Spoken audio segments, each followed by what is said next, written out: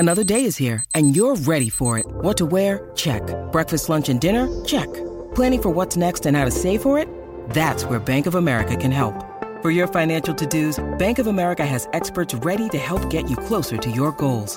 Get started at one of our local financial centers or 24/7 in our mobile banking app. Find a location near you at bankofamerica.com/talktous. What would you like the power to do? Mobile banking requires downloading the app and is only available for select devices. Message and data rates may apply. Bank of America N.A., member FDIC.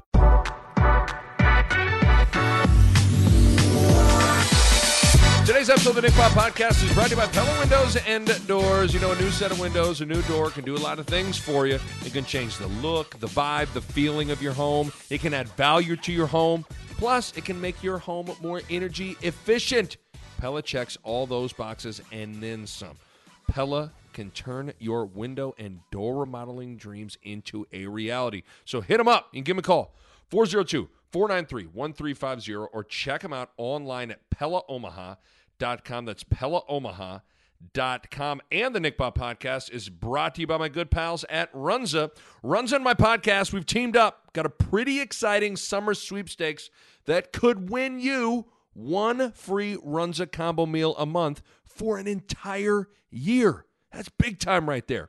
All you got to do is head over to herdatmedia.com/BASweeps. That's herdatmedia.com/BASweeps to enter for your chance to win. You might get your free Runza game right once per month for an entire year.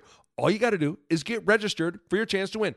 So head to herdatmedia.com/BASweeps, get registered, and you might be the grand prize winner. Runza makes it all better. Okay, welcome back into the podcast, and we got a great one for you today. One of my favorite dudes and favorite Creighton Bluejays of all time. Jahenns Manigat is my guest on the pod today, former Blue Jay. He's the first ever Creighton Bluejay from Canada. He had a really good four-year career at Creighton from 2010 to 2014. Was a great shooter, energy guy, 3-and-D stud for Creighton. And in his 4 years at Creighton, they went to 3 NCAA tournaments. He was Doug McDermott's running mate. He was his roommate. Jahenns is a stud. And he's had a really, really good pro career, too, doing a great job overseas in a variety of stops. And I wanted to get Jahenns on my podcast to not just catch up, talk hoops, talk Creighton hoops, but the more pressing thing is I wanted to get him on to discuss the fact that Creighton has a team that is playing in the tournament, and Jahenns is on it. And if you haven't watched the tournament, it's on ESPN. It's been going on for, like 5 or so years. It's every summer. It's a really cool concept. It's a single elimination field of 64 tournament where the winner gets $1 million and second place gets nothing. So, I mean, it's intense. It's high-level basketball. And the coolest thing is that it's become a thing where teams with alums from certain colleges have teams. So Marquette's team won last year, a Marquette alumni team. Ohio State's alumni team, Aaron Kraft is leading their crew. So it is a really, really fun tournament to watch because you got these alumni teams. Xavier's got an alumni group this year that's loaded with J.P. McKira, Trayvon Blewett, those guys. And so finally, Creighton has a team. And the tournament starts on July 16th for Creighton. The Blue Crew is the name of the team, the Creighton alumni team. You know, it's got guys like Chapman, Martine Krompel. There's also a few former state of Nebraska kids as well on the squad, but it's the Blue Crew Creighton alumni team, and they tip off in Wichita against the Kansas State alumni team. That'll be the tip again. It's Friday, July 16th. It's at 3 p.m. Central Time. It's on ESPN 3, so you're gonna have to be able to stream it. I'm gonna be watching. I'm pumped. Again, single elimination. Winner wins $1 million. It's fun to watch. So I wanted to get Jahenns on about playing in the tournament, and then obviously talk some hoops with him as well as his career at Creighton, playing with Doug, his pro career, how he sees NIL in college sports, and next year's Blue Jay squad, bunch of different stuff. This one's great. I mean, Jahenns Manigat's an amazing guy, and it's, for me, that group, Doug McDermott, Ethan Wragge, Grant Gibbs, Austin Chapman, Jahenns Manigat, those guys, I was around them all the time as the radio analyst, right? I was on the road trips, on the planes with him, on the bus rides with him. Like, I helped out on scout teams at times during their run. I'd go play pickup, play summer league with them, and I got to know that crew really well. And I got to know Jahenns really well. And just an amazing guy. Arguably the most popular guy in the team, infectious energy. Everybody loves Jahenns, man. I mean, just was one of those guys. It was great to watch him play at Creighton. It was great to get to know him off the court as well. And so you guys are really going to enjoy this. He's one of the best dudes on the planet, man. So let's get to it. Here is my podcast chat with former Blue Jay Jahenns Manigat. Enjoy. All right, online now. If you felt like the energy has just like risen by a dramatic amount, you would be perceptive because Jahenns Manigat is on the line, former Blue Jay. Jay, what's up, man? How you doing? Man, I'm out here, man. I'm doing fine. How are you? I'm good. So I went on your pod, Welcome to the J. Of the Hell field. yeah, you did. It had a blast. So, like, I feel like you set the bar high. Like, it's like you threw a party at your crib. I came in. It was, like, amazing. Now I'm throwing a party at my house. I got to, like, make sure this party is on point. I'm glad that you remembered that I gave you the nickname the Canadian Red Bull. And I'm glad that you do miss hooping with me in the Metro Summer League. Like, those are the only two things I wanted out of the podcast. I got them both.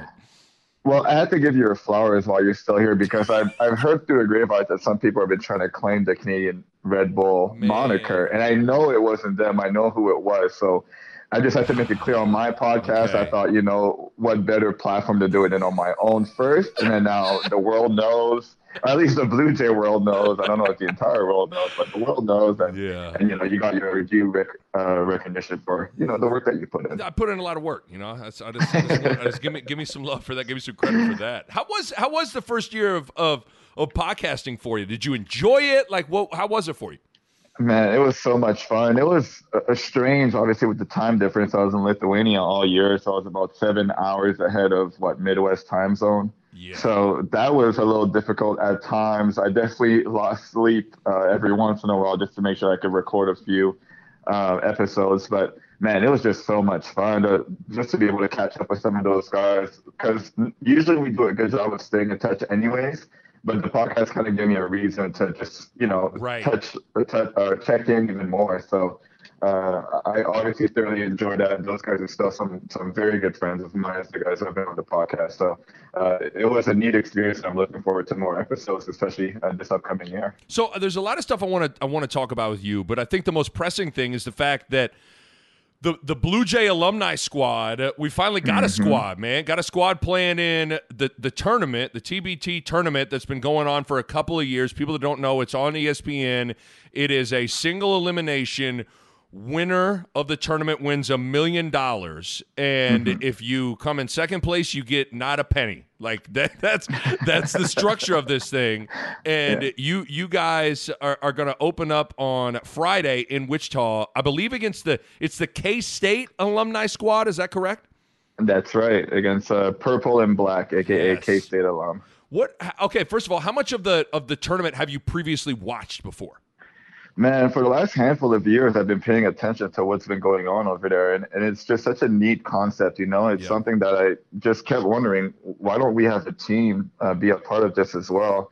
Especially last year when I saw that the Marquette alum won, I was like, I feel like we can compete. I feel like we have enough guys who are still playing pro who would be willing to come back. And, obviously we're Blue Jay, so we know how to play the right way. We're very well schooled and, playing as a team, playing together, playing unselfishly, and knocking down the three ball. So any team that plays that way will give themselves a chance to win. And I just felt like we have enough pros and guys who understand the game of basketball to be able to do that. So it's cool that the guys behind the scenes were able to just kind of get it all together and gave us a chance to represent once again.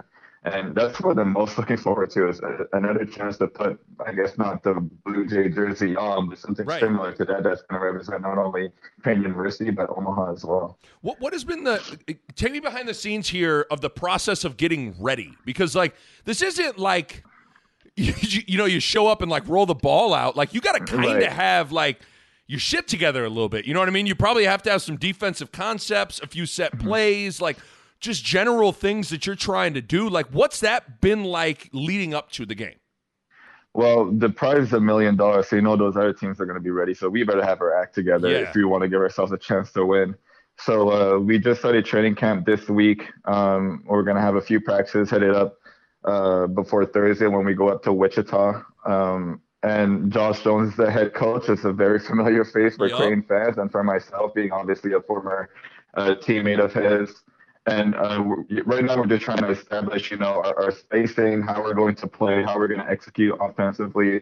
I think today we're going to add in a lot more defensive stuff with our assistant coaches who are going to be in practice as well. So it's kind of like a shortened version of, I guess, two-a-days, if you want to compare it to the college ball system, where coaches are literally just throwing everything at you, and then at the end of the week, your head is spinning, and you're just trying to figure out how you got to where you got to. So, I mean, like I said, we're all pros, so we know exactly, we all have concepts in our minds. It's just a matter of all of us being on the same page of how we're going to execute those concepts. And communication is going to be key. Unlike being overseas, everybody speaks English here, so it's going to shorten up a little bit how long it takes for us to be on the same page. So I think we'll be fine. I think, like I said, we know how to play, and we're intelligent basketball players. Once you get a decent amount of guys in the gym that know how to play and then know how to play the right way, you should be able to execute and play well within that group. So I'm very much looking forward to it. Here's the thing, though. I was thinking about this. We know what Josh Jones' shot selection was like. Dude had the green light all the time. So, Jay, he cannot give you any shit. If you take a quick three or something like that, you got to look at him and give him that look like, are you serious right now? You can't tell me anything.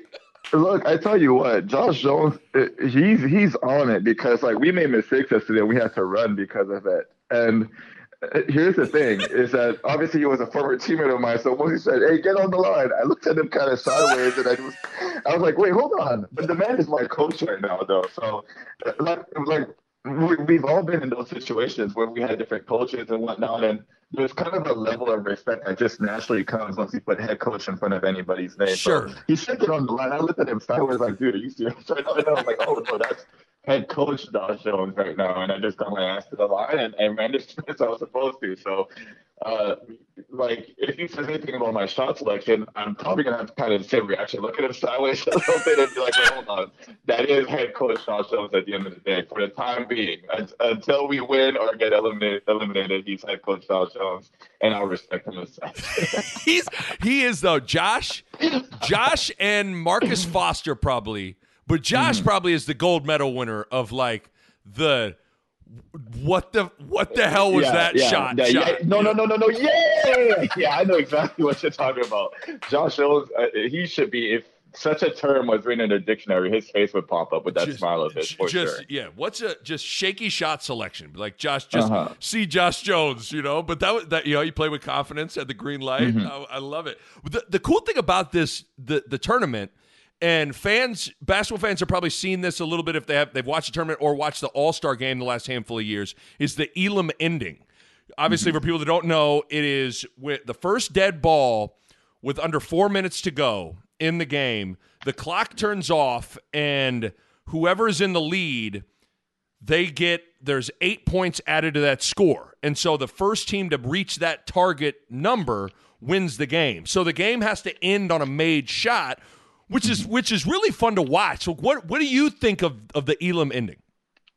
So I got to play in the Canadian Elite Basketball League last summer, the CEBL, and they implemented that too during the pandemic. It was just kind of a way to, switch things up and make things maybe a little bit more exciting for the average viewer who doesn't know about the Elam ending.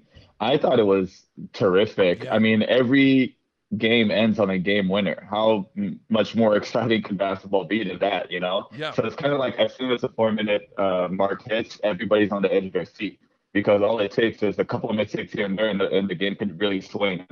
From the CBL last year, I saw that some teams who were down 7 really never gave up and just kept putting the pressure on. Before you know it, they hit a game winner and they steal a win, so to speak, because in an average game, if you're up 7 with 4 minutes left, not that game is totally out of you know, spoken for, I Yep. should say. But it's just like the team who is leading has an extreme advantage. They could just sit on the ball, run Right. their stats, run the shot clock down if they're intelligent, and get the best shot possible, right? And even ending all of that is thrown out the window. You still have to score. Like you absolutely have to score to win the game. So it's going to be exciting for sure. And people who are not very familiar with that concept, I suggest that you tune in and just kind of check it out. And it's just a totally different approach to ending a basketball game. But I mean, what is more exciting than a game-winning shot, Right. to win a game? And that's going to happen literally 64 times in the next 2.5 weeks that TBT is going on. Yeah.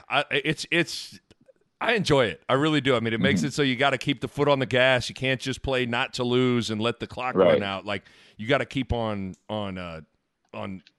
being aggressive, which is great. You've like when you think about you've carved out a nice pro career here. Like where are you at with it now? Can you see the finish line? Do you still feel like you're as good as you've ever been? Like are you on the back nine of your career? Like where are you at with it, you think?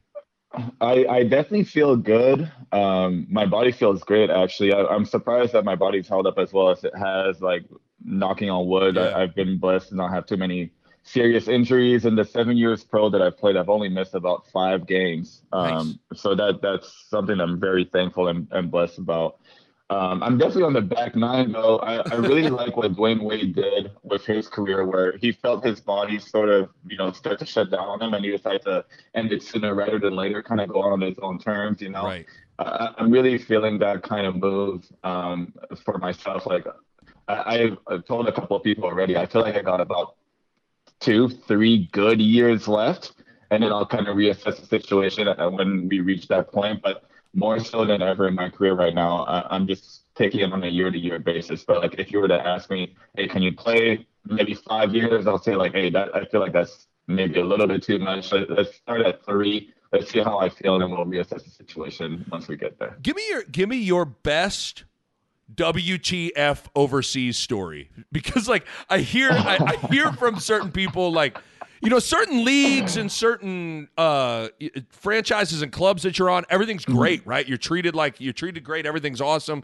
But then the opposite can be true. You'll hear horror stories about some different things overseas. Do you have any like what the hell is going on here story with playing pro overseas? Man, I've heard so many horror stories. I'm lucky that none of them really happened to me. I guess the standard one would be when the pandemic hit.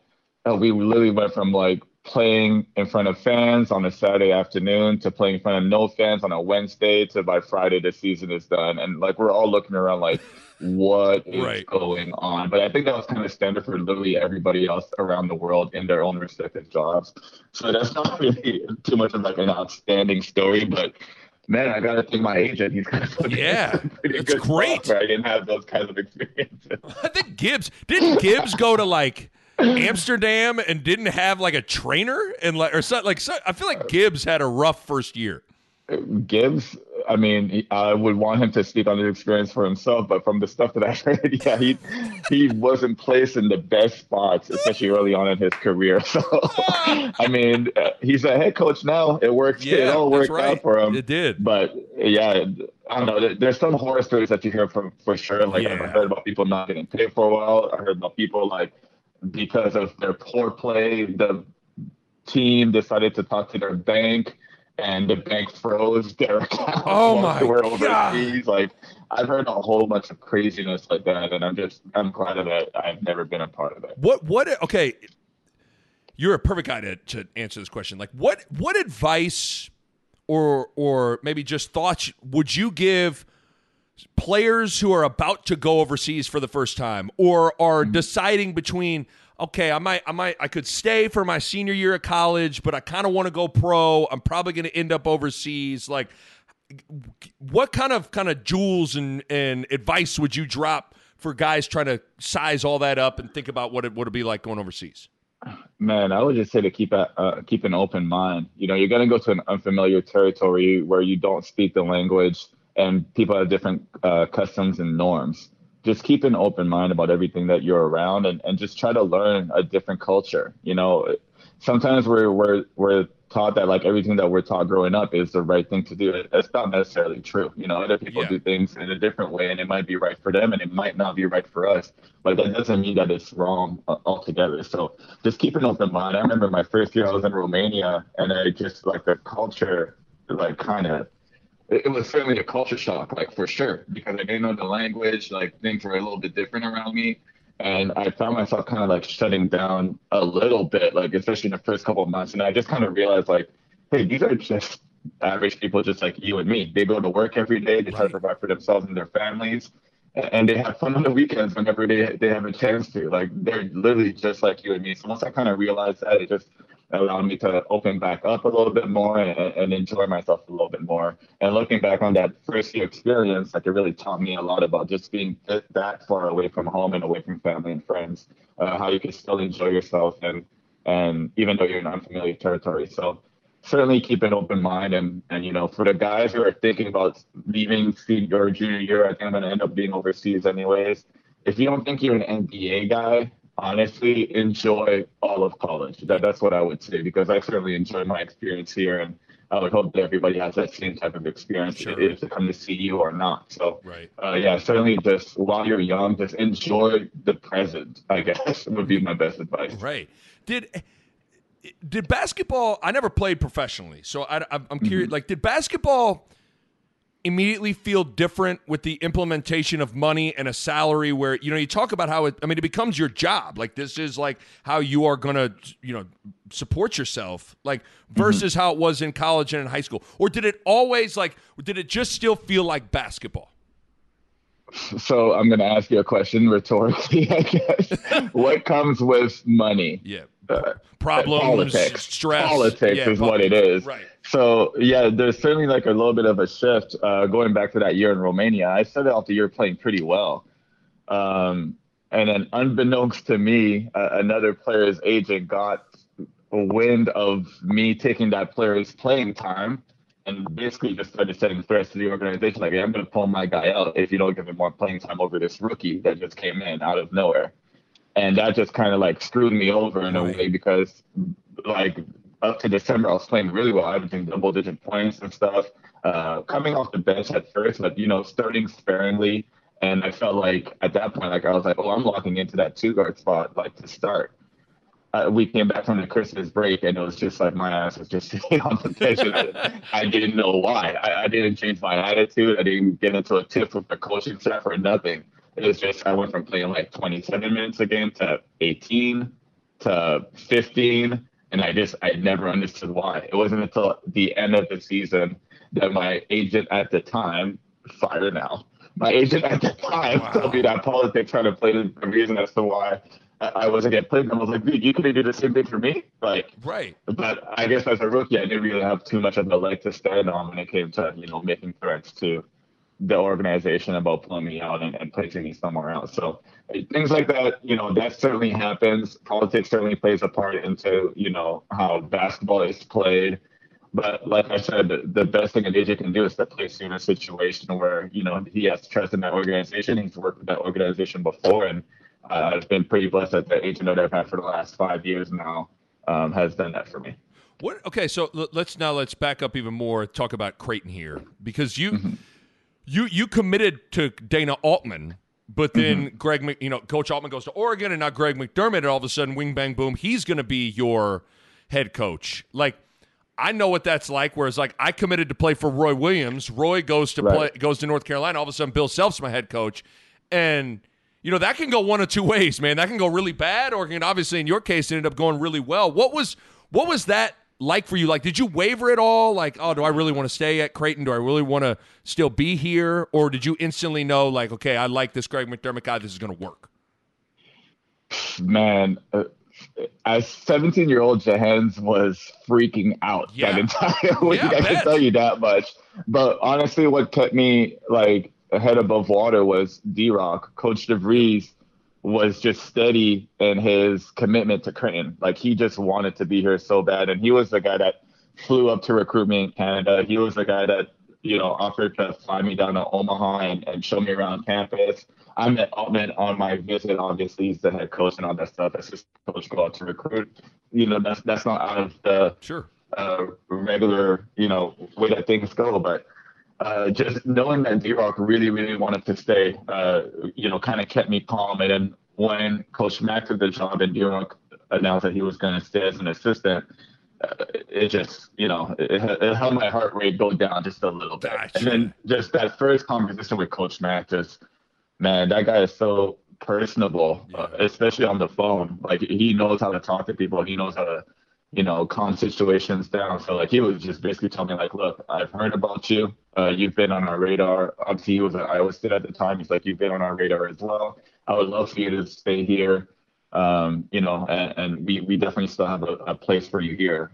That meant the world to me. And then obviously, like you said, things definitely worked out well for me in my 4 years here. The Nick Bob Podcast is brought to you by Pella Windows and Doors, and I want to talk to you guys about energy efficiency. And if you go onto Pella's website right now, you look at it, and how about this? 1, 2, 3, 4, 5 different types of windows or doors by Pella won the Energy Star 2020 Most Energy Efficient Award. That's big time stuff right there. And they achieved that in a couple of ways. They got insulated glass, which slows the heat transfer, keeping your home at a more comfortable temperature. They got types of low E glass, which is a glass coating that has been optimized for your climate. They got triple pane glass, which you can upgrade to for increased insulating airspace. And within all of that, one of the keys is proper installation, which is key for window and doors to perform at their best. And the Pella experts are excellent at that. Bottom line, energy efficiency matters in making your home more comfortable, and Pella windows and doors are at the top of the line when it comes to energy efficiency. Check them out online, PellaOmaha.com. That's PellaOmaha.com. You were an energy guy, a dude that every time he walked into the locker room, the practice floor, like the vibe, the energy went up. I remember that I kind of felt like that was my role when I played. Like, I had to be the guy that brought it energy-wise to every single weight room session, conditioning. Like, it didn't matter. I had to bring the energy and kind of connect everyone. Mm-hmm. I'm curious, like, how was that for you? Because, like, I think it came natural for me as it did for you. But listen, it's not easy some days. There's some days you show up and you're like, man, you pick me up. You bring the energy, man. Like, right. You talk. Like, did you have days where you were like, I just don't got it, but I got to dig in a little bit? Or you just what you see is what you get? It was every day Jahenns Manigat was feeling 100% and happy and energized. Hell no. Absolutely not, brother. Hell no. Some days suck, man. You're an 18-year-old kid. In my situation, I'm in a different country, right? I miss my family. I miss my friends back home. Like, those things are just natural. So some days you are down and all that stuff. But I don't know. I feel like I'm just an upbeat guy in general. So it takes a lot to just hold me down, I guess. Yep. So even though, like, I might be feeling down for a couple hours, man, all I need is like a breakfast sandwich and I'm cool. I'm good to go. But I do remember my freshman year, I had a conversation with Coach Mack about literally what we're talking about. It was just one of those days, right? Like, I just miss my mom, I miss my brothers, my sister, and I was just kind of down. Like, it just held me down for longer than it usually did. And we had practice, and I didn't have the best practice. I wasn't the loudest guy. The next day, Coach Mack called me into his office, which was kind of routine. Like, anytime he texted me or called me, I never felt like, oh shit, like I'm in trouble. Right, that was never like an issue for me. Right. And he's like, oh, I'm just gonna swing by Coach Mack, let's see what he's got to say. And he closed the door behind us after I walked in. I was like, oh, wait, this is different. It's different. And he sat me down, and he was just thoroughly concerned. He was just like, hey, like, are you all right? Like, is everything okay? I'm like, yeah, I'm fine. I'm like, what's up? He's like, you weren't there yesterday, President. Like, you were there, but you weren't there. You were you. Yeah. And I was just like, I guess I missed home. Maybe I'm a little homesick. I don't know. And he looked at me in the eyes, and I'll never forget this. And I kind of decided to have that as my battling cry a little bit. He looked at me dead in the eyes and he said, listen, for this group, you're not allowed to have a bad day. You're not allowed to be the guy that mopes around and all that. He's like, we got enough of those guys. And the reason why, we love you so much is the energy and you always picking everybody up. So if you have a bad day, that gives reason for X and Y and Z to have a bad day as well. So challenge yourself to even if you feel that way, challenge yourself to not present that in front of your teammates, because they're just going to feed off your energy. And if your energy is down, their energy is going to be even lower. And I just kind of understood the message in that. And it's kept me going for like a really long time. Like even when I'm overseas, like the same kind of rules apply, right? I'm away from my friends, my family. I miss people. I get homesick. I'm in a different culture, in a different territory, unfamiliar territory. But I'm just not allowed to have that day, I guess. I just have to show up and practice and do my job and be upbeat, be ready to go, and do whatever it takes to not only get through that practice, but to get through that day and to get through that week and to get through that month and to get through that season. So that's just kind of the way that I look at it. And I just try to allow myself not to have a bad day. That's a cool story with Coach Mack there. That's because it's a valuable role for any team. And the key is when it's appreciated. You know what I mean? Like when people recognize it. Like it's one thing when you come in and you bring it every day authentically and everybody's just kind of no one values it. Then it gets hard to continue to bring it every day. But if you're in an environment that appreciates that, it makes a huge difference. And I'm telling you, it matters. I'm telling you, even say you work at a bank, you sell insurance, like it's all the same. Like you want people that show up to work that are enthusiastic and happy to be there and so it's even just like it's a life lesson too, a little bit. Yeah, for sure. And one of the guys that I actually like really learned that from low key is Taylor Stormberg. Yeah, he was that way too. Obviously we played different roles on the team, him being a walk-on, kind of the leader of scout team and everything, and then me trying to be the leader of the team. But Taylor Stormberg was a guy that every single day, like it didn't matter what was going on in his life, he was ready to go. And I learned a lot from him, honestly, like especially in my freshman year, because I'm like, what is this guy on? Right. And that's coming from me. Right. I'm like, whatever he's having, I need to have too. But you just kind of learn that role from guys like that. And then, like I said, like I just allowed that to become like my calling card.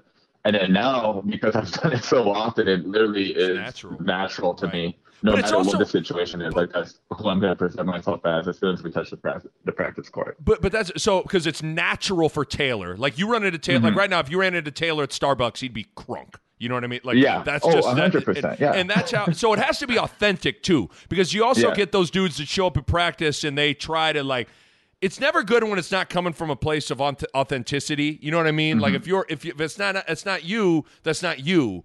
Where it's real with you, it's real with Taylor. Like those guys, you guys are just happy, energetic dudes, and so that's when it's like the perfect combination is when it's authentic as well. But yeah, of course. Also, people be able to sniff it out when it's not authentic too. So like teammates start looking at you sideways and be like, "Man, this is just doing too much right now." But calm down, I think from the very start, people understood like who I was, and then it's like. It kind of extends off the practice court too. It's like when I see him on campus, just like you said, if you saw Taylor at the bank, like at a library, like they'd kick him out because like he'd be jumping on the tables and stuff. So yeah, it's just like it extends beyond the practice court and it extends beyond basketball, and it is who I am, and I really enjoy being who I am. So it's not going to stop anytime soon. I can promise you that. It better not. Give me. I want to talk about Doug for a little bit because you were his roommate, and obviously you guys were side by side for 4 straight years. When did you know it with Doug? Like when did it go from this guy's pretty good to like, okay, hold on, this guy's like the best player in the country and is like going to play in the NBA. Like was there a game, a moment, a pickup game? Was it an actual game? Like when did it click for you? Like holy shit, this guy's like this is another level.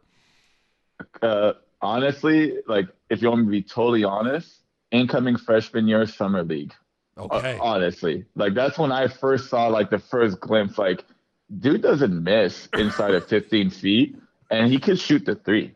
Like, and coming from Canada, like I hadn't seen too many guys at 6'8", whatever you want to list Doug at the time, that was able to do that. So I'm like, yo, dude is fucking good. You know what I mean? Right.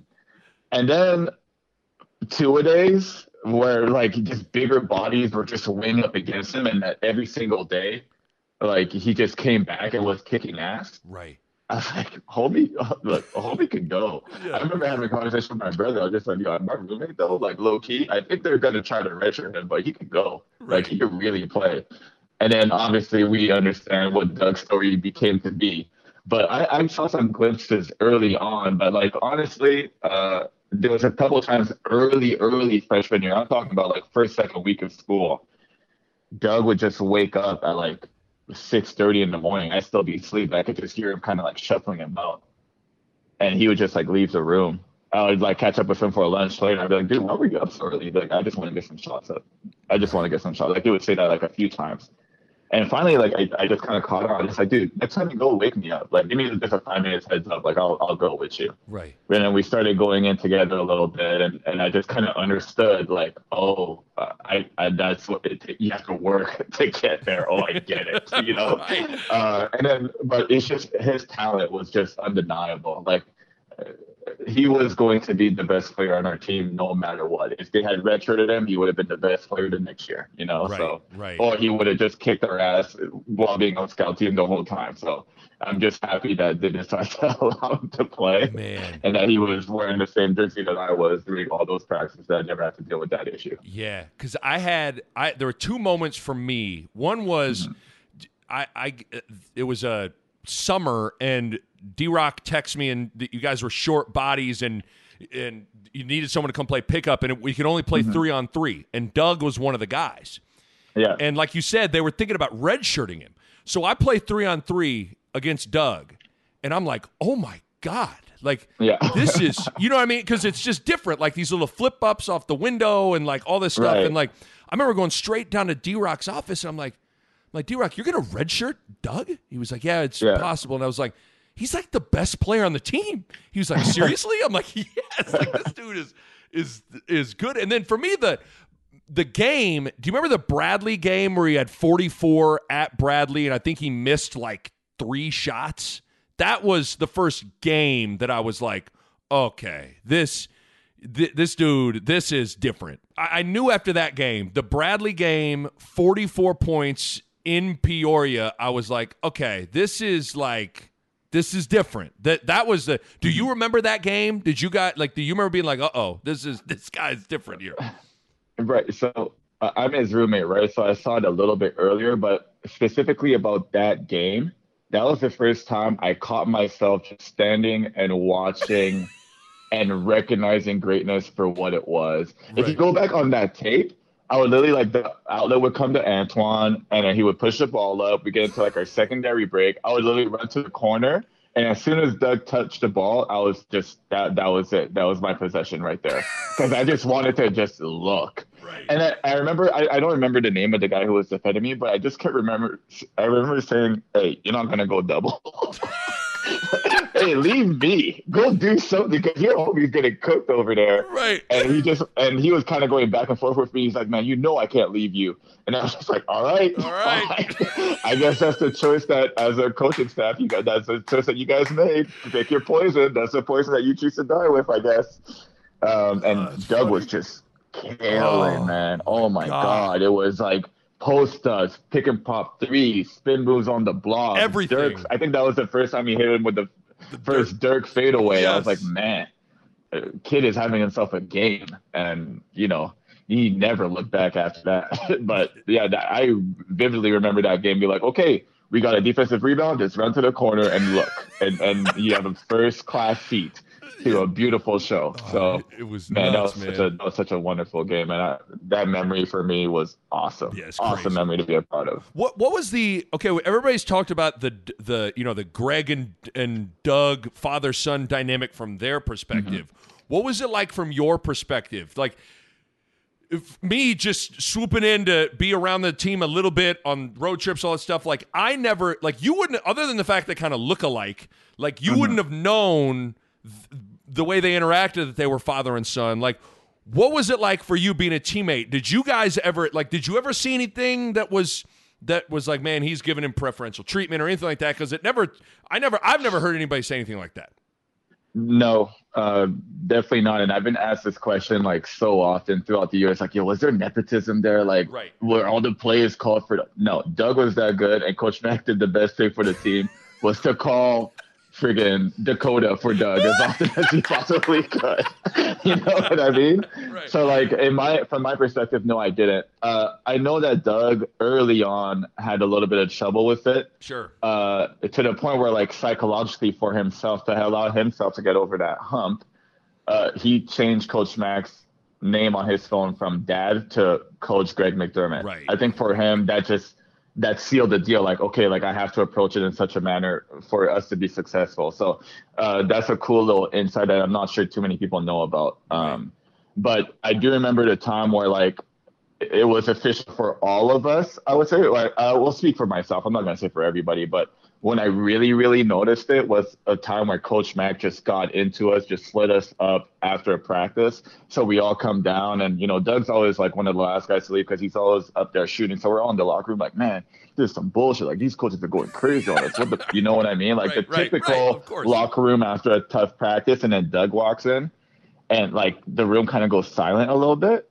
And Doug goes, man, dudes upstairs were tripping today. I don't know what they be on. And then we're like, yeah! He's one of us. He's one of us. So after that happened, I think we're all like, and that was like super early on too. Like, especially like Coach Mack came in and his job was to rebuild Creighton to what it was supposed to be, right? I think at that point we had missed the tournament for like 6 years in a row. And that just doesn't sit well with the Creighton fan base. No. Like, we're used to winning. We're used to being on the big stage. So Coach Mack came in with Coach Lutz and D-Rock and Coach Murfeld. And, they just were just trying to lay down the law. Look, all that stuff of playing soft and being called soft, that's no longer going to apply to us. We're going to be a tough team that's going to defend, and we're going to run our offense, and we're going to execute. And when push comes to shove, we're not going to fold. Like, that was their mentality when they came in. They were just trying to build their culture. So that first year, like, we took the brunt of a lot of that stuff because, again, like, they were just trying to make sure that we knew from the very beginning, what was going to fly and what was not. Right. And like I said, like, that story of Doug, like, just being one of us certainly sticks out in my mind as a moment when I realized, oh, this is not no father-son dynamic. When we're in those four lines on the court, this is really player and coach, and they're both trying their best to make the team better. Yeah, that's a good little anecdote there. I've talked to Doug about this and Coach McDermott about this, but to me, with that group, you, Doug, Ethan, Gibbs, that the core group, there were two turning points to me. One I guess didn't have Gibbs involved, but I thought the CBI run your freshman year was really important. Like, you guys found your style, and you guys needed to learn how to win close games. You were able to do that. And then I thought the road win at San Diego State your sophomore year was a huge. I vividly remember walking out of the arena and being like, "There's something special with this group." Like, and you could just feel it change. Did you feel the same way? I would say those two moments legit. You done your research, man. God damn. Okay, those two moments are spot on, bro. I don't even know what else I could add. Maybe aside from the fact that, like, we kind of caught lightning in a bottle in a sense with the CBI run, because pretty much all year we were playing a certain way. And then the coaching staff just opened up the offense. They just decided, look, like, let's use these as like practice games, essentially, like preparing for next year. And they just opened up the offense in a totally different way that really became what we were all about for the next 3 years.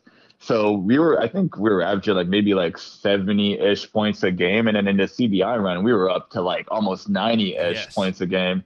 And not even that like we did anything too vastly different. We just decided to play at a much quicker pace. We wouldn't walk the ball up the floor after made baskets anymore. We decided to just take the ball out as quickly as possible and just run it up. And then obviously with the addition of Grant Gibbs as such a great passer and such a smart guy that he was, it just took that philosophy to a whole nother level. It allowed Antoine Young to get off the ball a little bit more, so he became much more of a scorer his senior year. And I think also, like, kudos to Antoine. He became a much better leader that senior year too. So he was able to place us all in better positions to score. And he just gained the trust of the coaching staff to be able to do that as well. So, but yeah, that San Diego State game, man, being down 17 in the first half, having to climb our way back, Ethan Wragge going crazy. Nuts. That was maybe one of my first introductions to what Wragge bombs are all about, because he had to sit out that second half of that first year with that plantar fasciitis that bothered him so much. It was just, man, what a game, like, honestly, what a game. And for it to end on an Ethan layup of all baskets. Incredible, right? I mean, It just had Of all basket, of all of it was them. me driving, dishing it to Ethan for a layup. Of all the ways that it could end, man, that's incredible. Yeah. And if I'm not mistaken, I think either Twan might have gotten foul trouble in the first. Austin came in. It was Austin's first big moment too. Like I think Chapman came in and played really well, and you were like, okay, this kid can come in and change the feel of the game and all that. Like it was just a all around is incredible, man. It was just a seminal moment for your group. Did you feel like the move to the Big East? Did the jump feel significant for you guys from the Valley? Like in the moment, was it like, whoa, this is different. This is up another level. How did it feel for you for that 1 year? It was like, it was so exciting. Anything that's new is always going to be exciting, right? So it's like, oh, we're not taking a road trip to Peoria. We're taking a road trip to Washington, D.C. Right. Oh, we're not going to Indiana State. We're going to Villanova. Right. You know what I mean? Right. Like it's just all of that was just different.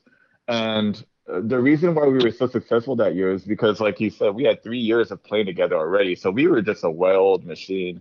I don't think that iteration of the Big East was ready for what we were presenting at that time. Agree. I think we caught a lot of teams by surprise. And that was a little shock too, because we went 16-0 at home that year. And I think that was the first time in a really long time that a Creighton team did that, because a Valley team would come to CenturyLink I guess CenturyLink at the time, Shy House Center now. Yeah. And give us a run for our money. And you'd have like a Colt Ryan that would go for 46 and we would barely win that game. Or you have a Missouri State team with a Kyle Weems, right, just very big and experienced, who would just, use that experience against us and beat us at home.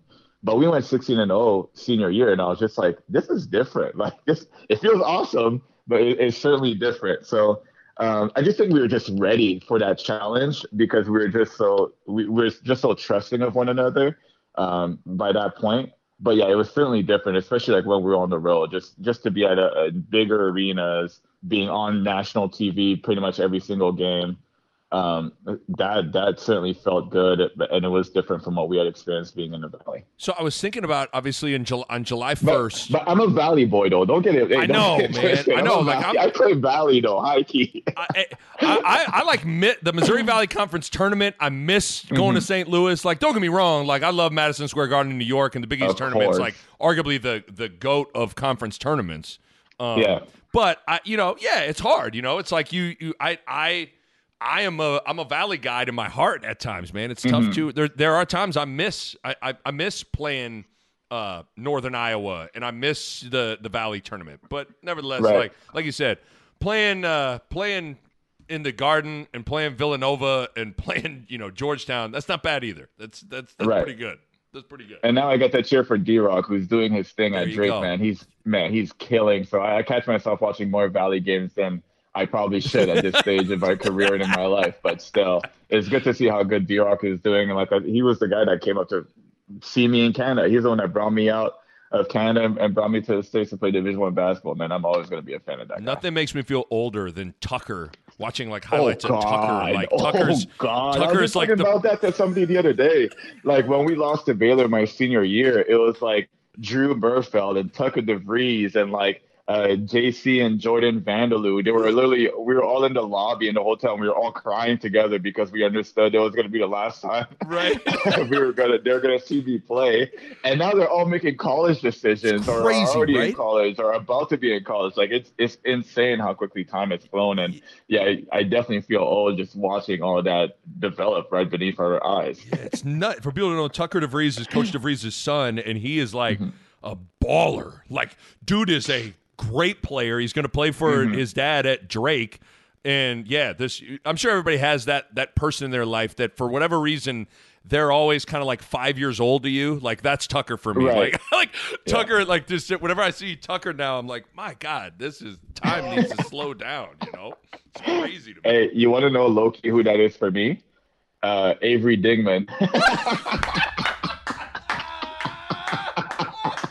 Makes no sense, but I love it. Man, I don't know why, but every time I see Avery, even to this day, he always says the same thing to me, and I always say the same thing to him. It's like I'm still a sophomore and he's still a freshman. Like we always look at each other that way, and I don't think it's ever going. We're going to be 60, and we're going to be talking like that to each other. I promise you. But like every time I run into him, every time I see him, man, it's always all love. And he's like, Jay, like I don't get it. Like I feel like you're still a sophomore right now, and I'm just still a freshman, and that's just always how it's going to be. So funny. One of my favorite Avery Dingman lines that he gave me one time that he was for whatever reason I was sitting next to him on the road eating, and we were talking about like sleeping and not being able to sleep at night. And he was like, you know what I need is I need to just pull up some Evansville sideline out of bounds plays and I will fall asleep immediately, and I was dying. He's like, I need to pull up some Evansville slobs, and I will fall asleep in a minute. Oh, my God, man. I don't know why that's my first Avery Dingman is such a character. I love it. I'm not shocked at all by him saying that. Oh, I was like crying. I was crying with him somewhere. It was good. This episode of the Nick Bob Podcast is brought to you by Runza. Runza and my pod have teamed up for a sweet summer sweepstakes that can win you some great prizes, including an amazing grand prize. Head over to herdatmedia.com/Ba Sweeps. That's herdatmedia.com/Ba Sweeps and enter for your chance for the grand prize of, wait for it, one Runza combo meal a month for an entire year, plus a Nick Bob Podcast t-shirt. That's right, one Runza combo meal a month for an entire year. Absolutely incredible. Plus, there are other great prizes as well. So head over to herdatmedia.com/Ba Sweeps. Get registered, and you might get your free Runza game right once per month for an entire year. Again, that's herdatmedia.com/Ba Sweeps to enter. Runza and the Nick Bob Podcast, a winning combination trying to make you a winner. Runza makes it all better. So, because I was thinking about this with because your team was so star-studded and so, popular and famous in Omaha, that I was thinking about your team with the name, image, and likeness stuff that's happened. So, on July 1st now, NIL, where players can make money off themselves, that era is officially here. Mm-hmm. What's your reaction to it? Because obviously I'm super happy for the players. I certainly wish that I could have had it. I'm sure you wish you guys could have had it. But I'm curious just what your initial thoughts are, being someone that's gone through college, not being able to have it. Now you're looking back, it's implemented now. What do you think of it? Man, when I first saw that, I guess being signed into law is how it happened. But basically, when I just saw that players had an opportunity now to make money off their likeness, a couple of thoughts ran through my head. First of all, Doug would have been a cajillionaire. Yeah. Because I remember freshman year, when Teach Me How to Dougie came out, there was a shirt that was being passed around, and the E's were replaced with threes, and it said Teach Me How to Dougie on it, and everyone in the student section had it. I was like, Doug could have raked up. And then you gave me a nickname, so I feel like I certainly could have monetized that. You could have. One way, shape, or form. Red Bull was going to call me and give me a cease and desist letter at some point. But by that point, I would have already made what I needed to make, probably. Right. But honestly, in all seriousness, I'm very happy that the players are able to do that. It's long overdue. For a lot of these guys, that's the height of their popularity. Not everybody plays pro. Not everybody plays pro overseas even. A lot of guys, they have these 4 years and that's it. They're never going to be more popular than where they're at right now. And the fact that, the NCAA makes money, the universities make money, the coaches make money, everybody's making money but the players. That just never sat right with me.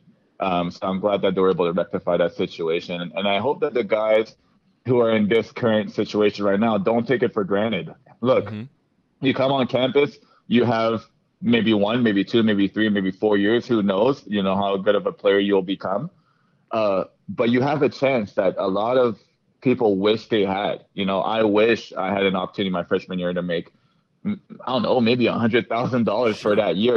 That would have been a lot better than the $80 my sister used to send me every once in a while, which honestly could have been $80,000 at that point. Sure. That's how much I needed money when I was a freshman, So take advantage of it. And if you can monetize, your likeness, do so, and do so in an intelligent way.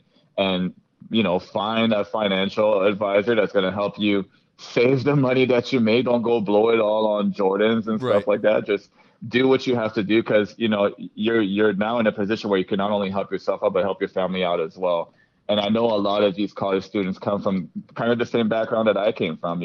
My father passed away my senior year of high school. My mom was basically by herself raising 4 kids who were all in college at the time. I'm blessed that I got a scholarship and I was able to, take some financial burden away from her. But could you imagine if I was in a position where I could make some more money and send back home during that time? Right. Right. Kids who have maybe not the exact same story, but similar stories, who come from impoverished backgrounds, can now say that. And you need to really take that seriously.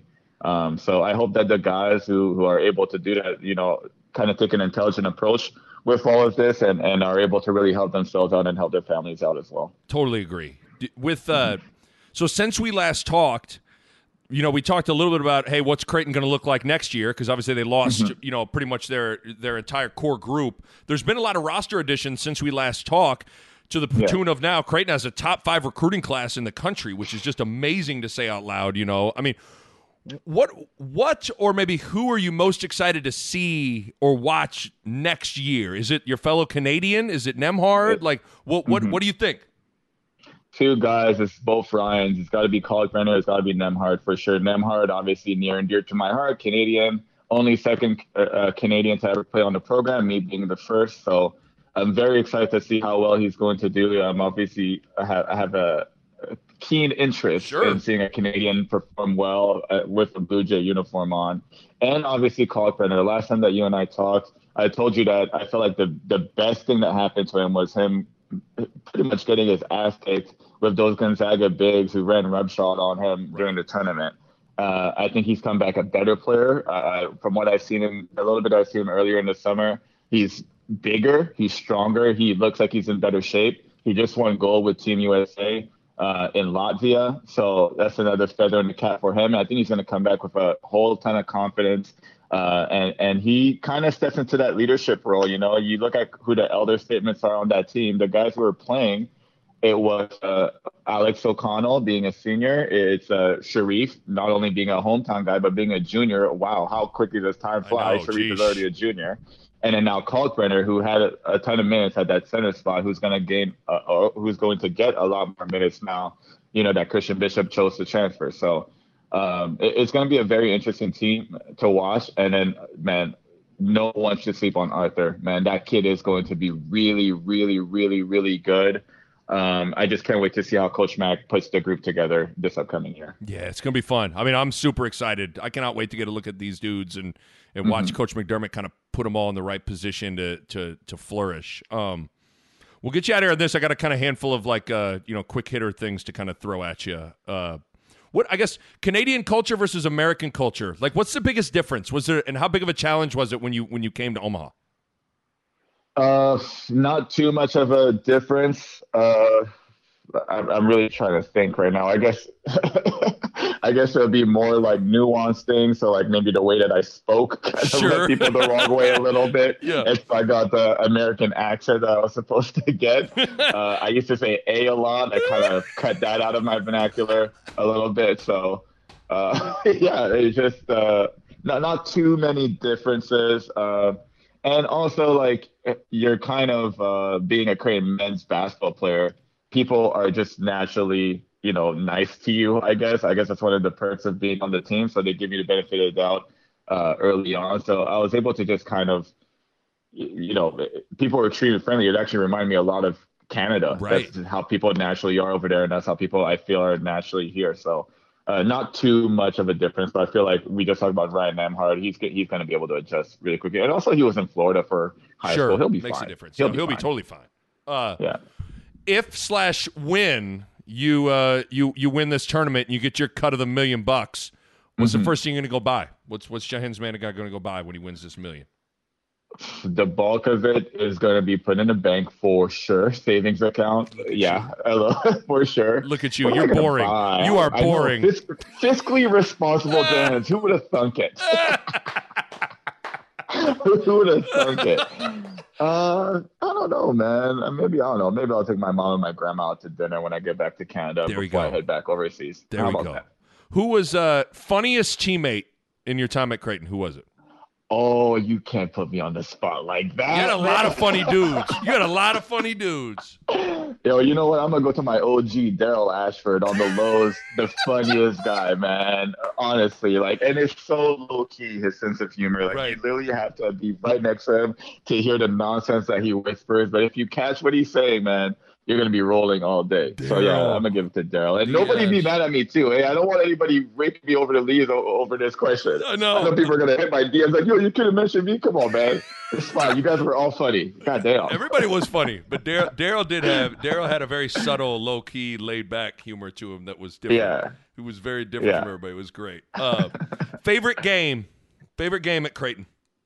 Has to be on the road at Villanova Yep. for sure. Oh God, see that's blasphemous to say because Wichita State last game of the Valley going out as a winner. People forget about that one. People I'll sleep let on that your one. fans pick one of those two. How about that? There you go. Could you play two guard for Grant Gibbs as your coach? How would that go? I would get chewed out. It would be kind of a little bit like the Josh Jones situation. Anytime you tell me not to shoot, I look at him sideways. But also, I would trust that if I chose to play for Grant, that he would put me in the right position. would. So You know he I would. think it would be fine. You know he would. By the way, are you surprised at all? Like we all knew. I mean, like I'm not too surprised to see Gibbs, rising up the coaching ranks. Are you surprised at all? No, no, Right. not even a bit. Not even a single bit. Favorite Creighton player to come after you. So after you graduated, is there a guy that you've watched here like, I love that guy. I wish I could have played with that guy. Is there one dude that stands out? There's two, Kyrie Thomas, Damian Jefferson, because I felt like both those guys kind of embodied the way that I played, but they did it at such a higher level. Like those guys were buckets and they could defend their asses off. So, yeah, those two guys stand out to me for sure. And then obviously, like, I don't know, I love watching Marcus Foster, like the best, Just a in my bucket. opinion, the best ever Creighton player at making really, really tough shots, like shots that you shouldn't be taking that he was making. Right. So yeah, I loved watching him play too. Yeah, okay, and then I have to imagine I know the answer. Is Drake the GOAT rapper? I mean, is he your Stop fave? it. Next question. Next question. Is that Stop obvious? It. There's Next not even a question. debate. Next question. Is Drake the number? Like, does he run Canada? Jay-Z for me because of my childhood. I have Okay. to say Jay-Z. But man, what Drake has done, I don't know if we're ever gonna see anything like that. Like he literally switched the game up He did. with everything that he's able to do. Like you never know. You hear a song title from Drake, and you're like, "There's no way, man. There's no way he's got a song called Passion Fruit." And then you listen to it, and then you're like, "Passion Fruit is the best song on this album." So his range is just crazy. So I think he said it it's hard best. to not say he's at the top. Well, you said it best. Whatever the bar, I can't remember how the bar started. But it was like that's why every song sounds like Drake featuring Drake. Like he's one of the only dudes that can, like, because he can sing, he can rap, like he can do a whole song, and it touches on all the notes. You know? He also said, "If all I hear is me, then who should I be afraid of?" I'm like, "Ooh, boy, spin." Oh man, I do remember. I can't remember who's. Me and you were at a wedding, and we were at a bar, and I walked up next to you, and I knew that if I dropped this line on you, it's not a Drake line, but you would enjoy it. I dropped up to you, and I just looked at you, and I said, "Futuristic handgun. If you act foul, you get two shots." You get 2 shots and one. Was it Caleb's wedding? It might have been. It might have been. I was like, that bar was in my head. That Lil Wayne bar was in my head, and I was like, I gotta go give it to somebody. You know what I mean? Like I know Jahenns will know it, so I had to go give that one to you. You know? Hey, if I remember correctly, you and I were ripping the dance floor. If I remember correctly, Man, you and I had never really, we've collaborated on the basketball floor, but we've never collaborated on the dance floor, and we were quite the collaboration. You know? Yeah, we were. Well, we can leave it at that before we get into too many more ridiculous stories. I can't go out with you guys anymore, man. You guys are on another level. Are you guys old now? Or you guys can't let it rip like you used to be able to let it rip? You want to feel old? I just turned 30, brother. How about that? Damn, I know. Like, you guys, I can't have you guys get in your 30s, man. Yeah, I mean, we're all here. Doug, as soon as January 3rd hits, it's all of us. The whole group is going to be 30, so you better be ready for it. Okay, all right. We'll go get like the early bird special and day drink. Call it a night at 9:30. That's what we'll do. We'll Grant's been doing that for half a decade now, so we're good. That's true. Jahenns Manigat. Hey, man, best of luck in the tournament. I'll be watching. I'll be cheering for you. This was great. Really appreciate it, man. Yes, sir, Nick. Bob, appreciate you, brother. All right, my thanks to Pella. If you're thinking about a new window or a new door, now is the time. Check them out online on the web at PellaOmaha.com. That's PellaOmaha.com. And my thanks to my good friends at Runza. Best fries on the planet, great burgers, cheese Runza, delicious. The food is simply fantastic. Runza makes it all better. A Huda Media Production.